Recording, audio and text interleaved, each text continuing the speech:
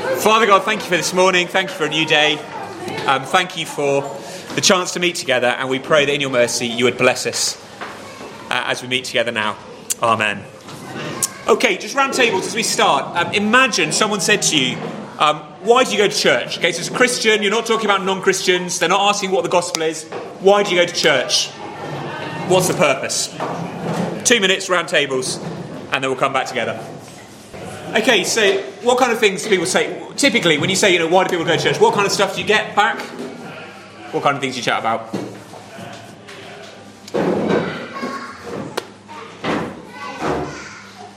Anyone have any reasons why they go to church? Okay, worship. Good. I mean, that's a good safe answer given the sessions. What about if you're putting more flesh on the bones? Padding that out a little bit. What kind of things?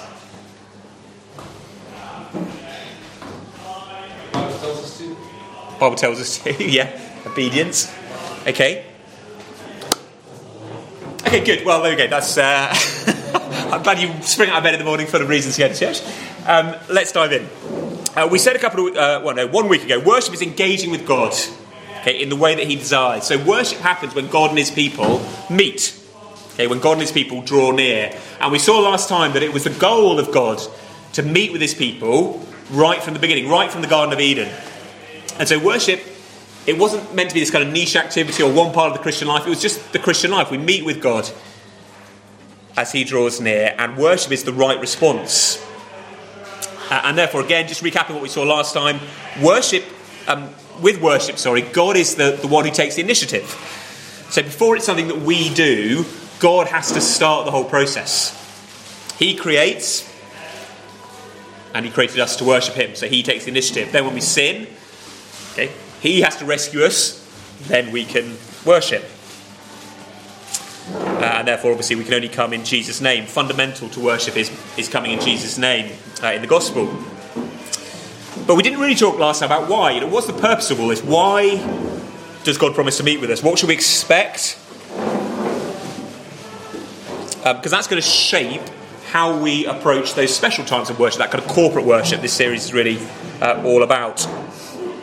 And therefore, to understand what happens when we worship, what happens on a Sunday morning, if it's all about meeting with God, we're going to pause and think a little bit about God. Think about marriage. Why did you marry your husband or wife if you're married? You didn't get married because someone explained to you the duties of marriage. Okay, now I understand what a husband has to do. Now I'll get married. No, you got married because you fell in. Because you fell in love, and therefore you worked out the duties. So you know the person first, and then the duties follow. So when we think about God and how the nature of God shapes how we worship. 2 things. Down there on the sheet, the first one, the God who deserves everything. Perhaps the most obvious reason to worship God is that God deserves worshipping. Okay, it's I guess kind of obvious. Come to Revelation 4, please. Revelation 4.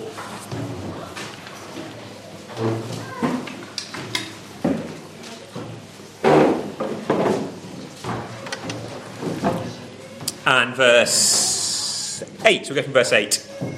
So we're seeing into heaven.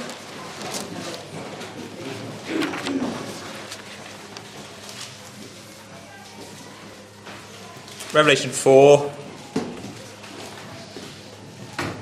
I'll read from verse 8. The 4 living creatures, each of them with 6 wings, are full of eyes all around and within. And day and night they never cease to say, Holy, holy, holy is the Lord Almighty, who was and is to come. And whenever the living creatures give glory and honour and thanks to him who sits on the throne, who lives forever and ever, the 24 elders fall down before him who sits on the throne and worship him who lives forever and ever. And they cast their crowns before the throne, saying, Worthy are you, our Lord and God, to receive glory and honour and power. For you created all things, and by your will they existed and were created. Here you go. Here we're seeing into heaven. You've got these strange creatures who don't have sin. Okay, so there's no blindness of sin anymore, no corruption. They see clearly.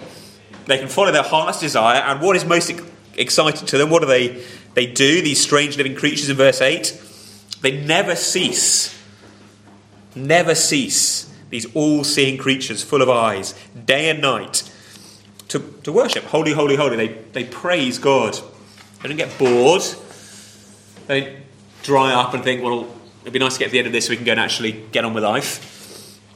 Day and night, these all-seeing creatures just want to keep looking at God and worshipping. Now, I don't suppose that means that, I don't know how many words that is in Greek, I can count, but whatever, 12 words in English or whatever it is. I don't suppose it literally means they just say 12 words on a kind of loop. But it does mean they never stop praising him. The same with the 24 elders, fall down in response. Worthy are you, our Lord and God. And why? They praise him, first of all, for who he is. Holy, holy, holy. Do you remember Isaiah, when he gets a glimpse into heaven, in Isaiah 6, and again the creatures are shielding their eyes. Their big cry is, holy, holy, holy. The way, at least in Hebrew, in the Old Testament, the way the language works is that to say something 3 times is a bit like saying the holiest. You just couldn't get more holy than him. This is the dominant characteristic. So they praise him for who he is. And they also praise him for what he's done, verse 11. Worthy are you, our Lord and God, to receive glory, honour and power, for you created all things. And by your will they existed and were created. If you look over the column, chapter 5, verse 9, it's not just praise for creation, it's also praise for salvation. Chapter 5, verse 9, worthy are you, praising the Lamb, worthy are you to take the scroll, open its seals. For you, Jesus, were slain, and by your blood you ransomed people for God from every tribe and language and people and nation. It says worship for what God has done. Just a little side note on that. Sometimes you hear people say, do you love God for who he is, or just because of what he's done for you? You only love God because he saved you or forgiven you, or almost as if that's a bit second best, and if you're really pure, you just love him for who he is, irrelevant. Just don't see that in Scripture at all. They're praising him because he has saved. You can get so super spiritual that you end up almost kind of kidding yourself. Do I have the right love for God that is pure and not just because he saved me? And frankly, you can't love God until you know he saves you, because otherwise he's just this terrifying holy being who's going to judge you. So anyway, that's a bit of a side note. The worship, who he is, what he's done. And you see that time again in the Psalms, don't you? We often begin the service with a call to worship. We almost always begin with a call to worship. Very often from a psalm that will begin, praise the Lord. Today we're doing Psalm 103. Why do we bless the Lord, O my soul? Okay, another way of saying praise the Lord. Bless the Lord, O my soul, and forget not all his benefits. Remember all he's done. He forgives your iniquities, who heals your diseases, who lifts you up from the pit, who on and on and on, Psalm 103 goes. So worship is a duty, but also understood rightly, it's meant to be a delight. Remember that first question of the Catechism? The chief end of man is to glorify God and enjoy him forever. They're not two separate things. Okay, sometimes you're glorifying God, sometimes you're enjoying him. The idea is that as you glorify, worship, praise him, you enjoy him. That's why what is the chief end of man? What's the chief purpose of man? Not what are the chief ends, plural, or purposes, plural. It's actually, as we worship and respond rightly to God, that we'll begin to enjoy him more and more. And that's why, again, I put some verses on the sheet in the blue quote box. When people draw near to God, safely, rightly, as saved people, then joy is what follows. So Psalm 16, in your presence there is fullness of joy. At your right hand are pleasures forevermore. Okay, that's where you're headed. Fullness of joy. Pleasures forevermore. Psalm 43:4, then I will go to the altar of God, the place where he dwells in Old Testament language, to God my exceeding joy, and I'll praise you with a lyre, O God, my God. 45, these are almost picked at random, there's so many of them. With joy and gladness they're led along as they enter the palace of the king. Worship and joy are meant to go together. So one of the, again, this is a bit of a side note, but one way to understand the tone of worship, it should be joyful. Now, joyful doesn't necessarily mean always smiling. Okay, you might come to church, you might be in tears for very good reasons, and you might remain in tears all the way through the service. But there's a deep down joy ultimately to be found in God's presence. And if we could see clearly, like the creatures and the 24 elders in heaven, well, that's how we'd always feel when worshipping. I know we don't. Okay, I know from my own experience, and I know from yours too, that you don't just bound into church on a Sunday morning full of joy. But it's good to know that one day you will be like that. Okay, one day it'll be like that in heaven, even if it's not quite yet, always. So, first reason to worship, God deserves everything. He's worthy. The second one's a bit less intuitive. And I want to talk about this a bit and then get back into discussion groups again. Second, I've just picked two things about God. Obviously, there's loads you could talk about God, but I've picked two. The second thing I want to focus on, though, is God needs nothing. Okay, he deserves everything, but he needs nothing. Does God need you in any way? No. Does he benefit from you in any way? From us? No. Is there anything you can do to make God happier, or indeed for that matter sadder? Ultimately, no. There isn't. And that is good news. That is good news, honestly. It might not sound it, but it is really good news. This is sort of Old and New Testament talk, both across all across the Scriptures. Think of the burning bush. When Moses says to God in the burning bush, you know, who are you, basically? You know, who am I going to tell the Israelites with what God has sent me? God says, I am who I am. And he symbolises that by the flame in the bush. Remember, the bush isn't burning.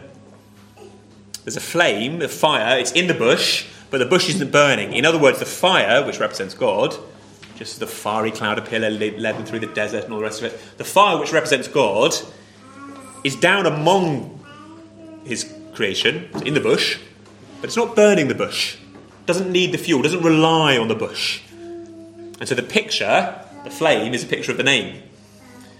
I am who I am. I just exist. I don't rely on anything else. I had no beginning, no end. I don't need anything. He wasn't lacking anything before he created the world. He just is. And therefore Paul can say, Romans 11, down there on the sheet, who has given a gift to him that he might be repaid? Who's ever given anything to God? I mean, obviously the answer implied is no one. You ever made God happier? You've ever made him richer, made him more powerful, more... No. Because from him and through him and to him are all things. He's already got everything anyway. You can't add to him.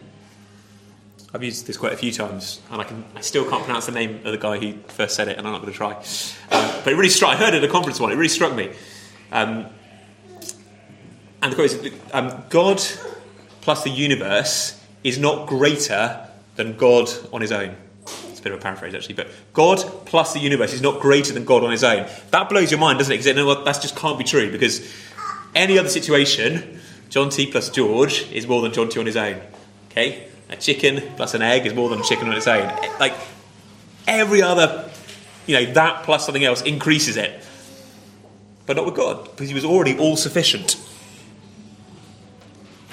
And therefore, in application to worship, Acts 17, the God who made the world and everything in it, being Lord of heaven and earth, does not live in temples made by men, nor is he served by human hands, as though he needed anything. There you go, just explicit. Doesn't need anything. Since he himself gives to all mankind life and breath and everything.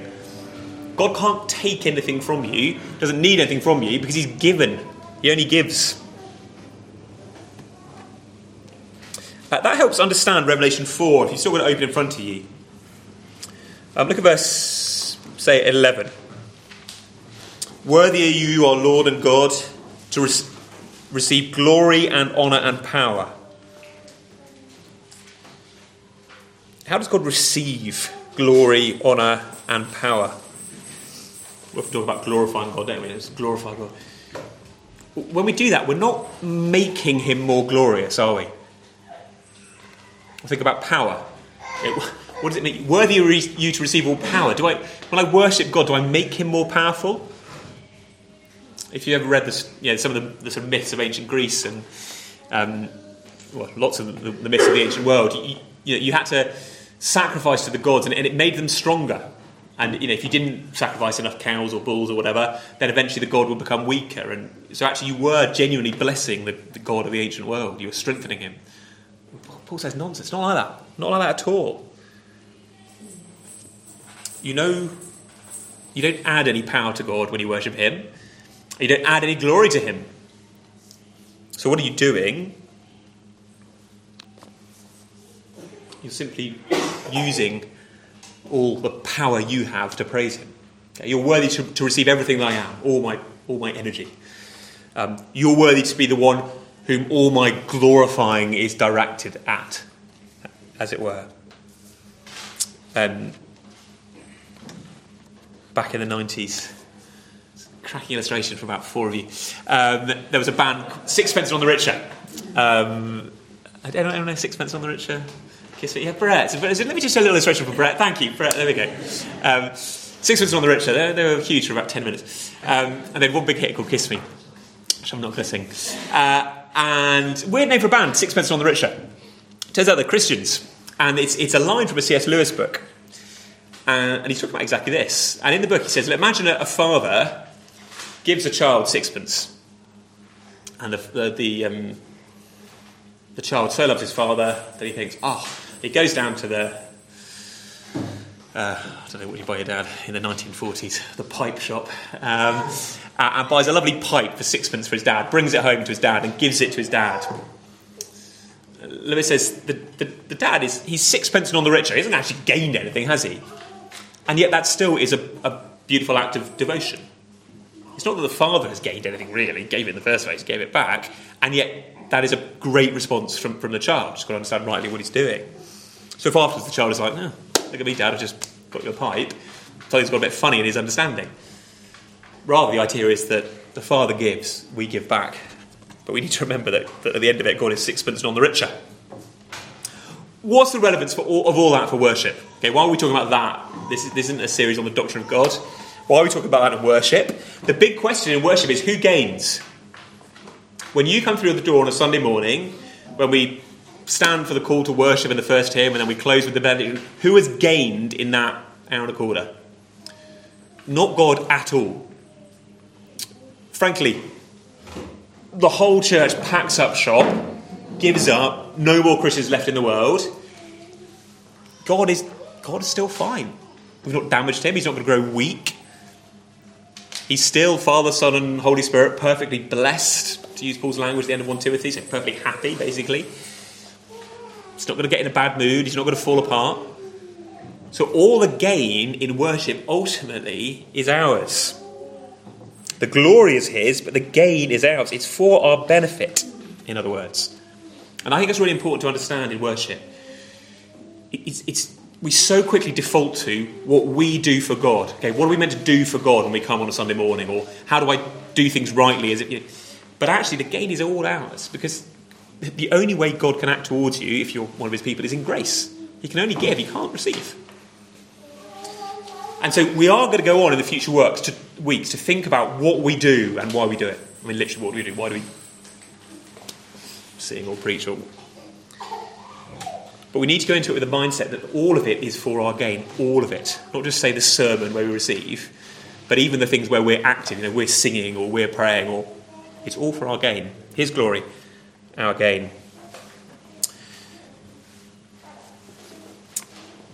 Now, I'm going to get you back into groups to discussing. Does anyone want to ask anything at this stage? Because you're about to go and talk about this in groups. Which way? Hey, Mandy. Yeah. Yes. So, brilliant. Tempted to refer you back to our Doctrine of God series where we go through all this. But yeah, it's a really good question. What about the language like we grieve the Holy Spirit? Or the language about pleasing your Father in heaven. There's loads of language that seems to say. So, basically that language is, like all language about God, is picture language. So if you sort of trace it all the way back, it is not saying that in the same way as we do, let's take the grieving one, when we grieve the Holy Spirit is literally in heaven going, oh no, because God is forever happy. He's the eternally blessed God. He's the unchanging God. So Malachi, James 2, there's no change in God. So emotional change would be change. And imagine if that was the case. It basically got to be, I get up in the morning, even this morning, I get up this morning, the kids are playing this sort of, I don't know what on earth game they were playing in their bedroom. We put all of them in one room because George's parents were here. They were playing some game and they were loving it. And it's delightful. You can hear it. The baby's giggling as the big children play some sort of cowboys and knights and dragons. I don't know. I said, oh, that's really sweet. Go and have a shower. Two of them start fighting. I'm like, oh, stop it. I'm frustrated. Come outside. Grandpa's made pancakes. Oh, I'm happy again. My moods go like this because I change. God's not like that. And he'd be a disaster if he was, wouldn't he? Because he'd be looking at Billy Graham and thinking, oh, brilliant. And then he looks across at some false teacher and is cross. And so when language about God changing is used in the Bible, this is really quite deep stuff, which I'm trying to summarise quickly. But what it's really saying is, what is changing is the effect it's going to have on you. So if you sin, you will come under the wrath of God. God is angry at sin.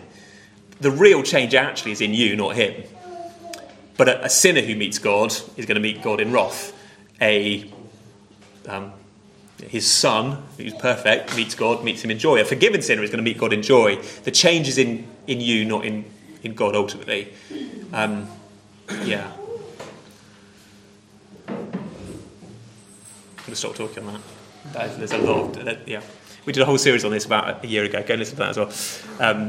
But it is really important to remember God doesn't change. And therefore, the change ultimately is in us and the reaction to us, what we experience, not in the very being of God.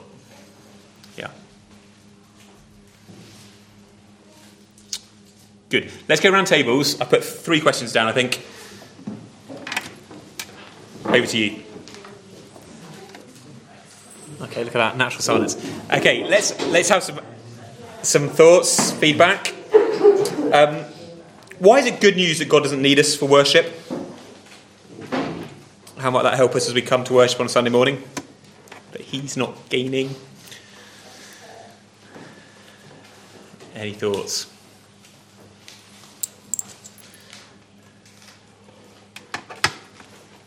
It helps when we kind of wake up and probably go with the church or whatever. Okay. God knows us better than we know ourselves, and He's commanded us to worship. And so He's not doing that because He gets anything out of it, just because it's what's best for us. And so even when there's a million other things we'd rather do, yeah, the best thing to do is go to church. Great. Yeah, exactly. You're not being called by a tyrant who's demanding something from you. It's a pound of flesh. It is going to be good for you. Whether it feels that way always is a different question because we're human, so it doesn't. But in reality, it's always going to be us gaining, not him. Yeah? Other stuff? Anyone else have anything else on that? I think one of the things that I found really helpful thinking about this is that I don't need to feel like I'm bringing anything. I can come empty to worship. I don't need to come super holy, super on fire. So, I mean, great if you do, obviously. but I can come empty because the whole point is the main dynamic is receiving, actually. And so quite often we've used Isaiah 55 or Matthew 11, those kind of come invitations. Come all who weary and heavy laden, Matthew 11, or come. I'm going to misquote Isaiah 55. I do it off the top of my head. So Isaiah 55. Come everyone who thirsts. If you're thirsty, it's because you lack something. Come everyone to the waters. He who has no money, come buy and eat. If you haven't got anything, that's good. Come to your God, who's a God full of grace and wants to bless you. So I can come a bit broken-hearted or empty or running on fumes or dry or... Yeah. And I don't need to think of worship as a list of duties, but rather a feeding. Puritans used to call it the market day of the soul. You go along, you stock up, even if the rest of the week has been totally dry. I remember in the old days, you couldn't go to the supermarket, could you, on Tuesday. The market day happened once a week, you go and stock up, and that's your food for the week. And that's how they describe worship. You go and you get full up. He's the one who has to be active and full of energy and on fire, and he is, because he always is. He gives. That also helps, by the way, with the kind of, you must come to church on Sunday. That is pretty much the only thing we say as A three-line whip, that's a British expression. I realise that could be misunderstood because it sounds like a whip, doesn't it? Three-line whip is from Parliament. If something's triple underlined, you have to be there for a vote. Anyway, the only thing that is absolutely essential is being there on a Sunday. Okay, I'd love you to be in a community group. Great, but if you don't want to be, there's no command in the Bible you must be in a community group. They're great. I'm going to be in one. You don't have to be. The discipleship group, Mum's Bible study group, Focus, whatever. None of them are commanded. They're just things we think are probably good ways of doing a bunch of stuff. The one thing that's commanded is the Sunday worship. So you must be there. But that kind of must needs understanding. It's the kind of must of your mum putting a Sunday roast in front of you and saying, you must eat this. Pardon vegetarians, but okay. You must kiss your wife. You must eat these sweets. It's a must, but it's not that kind of must. It's not you must slog through the mud or you must eat spinach. God's commands are always for our blessing. You talked at the beginning about why go to church. Just really important. We are coming to meet with God. This might just be my own background, or you will speak against your own background, don't you? But I just came out of a system where it was all about learning. You go to learn new stuff and to encourage one another. So it wasn't about actually meeting with God. I'm sure no one would have said, we're not going to meet God. But the focus wasn't really there. It was all about learning, encouraging. Ultimately, you're coming to meet God. And did you talk about the next one, therefore? If worship is meeting with God, how might that help how we are before, during the service? That understanding that we're there meeting with God? What you were saying, be expecting. Pray expectantly beforehand, be expecting during. Totally, yeah. Expectation. God has promised. We're going to look at some of these things in future weeks. But God has promised to meet me in various ways. So I want to come expectantly. Not chasing a feeling, because that's not... But trusting that I am meeting him. So when the Bible is read and taught, if it's taught faithfully, I am meeting with him. Whatever hormones are doing or whatever it is that controls your feelings, that's kind of secondary. I am meeting with him. Lord's Supper, gathering of the people, all that sort of stuff. So expectation. Other things? We should be fully engaged in. We should be fully engaged in the service, listening, not thinking about other things, because that's the most important thing. Yep. Yeah, real engagement with what's going on. It's hard at times, but actually I'm going to work hard when prayers are being led to listen and engage. I know sometimes you've got a baby and that's that, and there you go. But the songs, I'm not just going to say the words as they kind of off the page into my eyes, out my mouth. They just mean I'm engaging with God here. I'm actually worshipping him. I'm singing to him.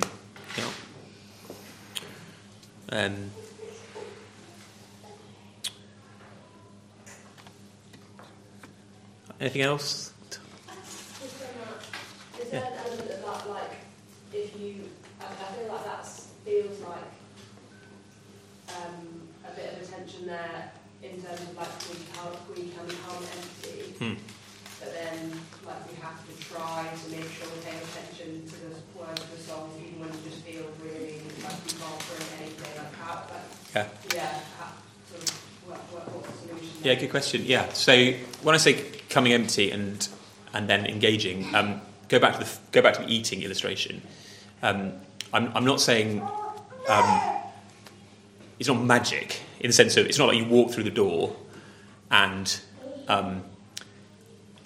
let's go extreme. You walk through the door, go to sleep on one of the nice new sofas next door, and an hour later, all's well. Yeah. You met with God. Yeah, the way he meets us is, again, we're looking at this, but through the Word, in the songs, at the Lord's Supper, these sort of things. So Peter's point is still a right one, I think, that when I come empty, but I come empty not wanting to stay empty. I come empty wanting to be fed. And the way he feeds me is through the different elements. And so I'm going to want to engage with them in the same way as I'm really hungry and Mum puts a roast chicken on the table. If I then go to sleep in my chair, that's not going to have fed me. So I sort of understand what you mean by tension, but it's basically the same tension of God is sovereign and we're still responsible. So God never says, that's fine, just go to sleep. It's all grace, so, whatever. We'll see what happens. I don't mean so much going to sleep, I just mean, let's say you've had, more kind of like if you had a really terrible week or that kind of like struggling to like, you know, take things in rather than like, I don't want to take, yeah, does that make sense? Yeah, and that's, so, but that's fine. So we've all got different capacities at different times of our lives and all the rest of it. So there will be times when, I don't know, there's been a tragedy in your family, or you're just fried, or health issues, physical or mental, or, you know, where just your ability to concentrate through a fascinating sermon might go up and down. I mean, there we go. It's grace. So, but we're, yeah, we're trying as best we can to engage with. Same with the kids. They just can't. I mean, my 6-year-old's in the service. Like, I know she can't understand everything in the sermon, but that's all right. Just slowly picks it up, and yeah.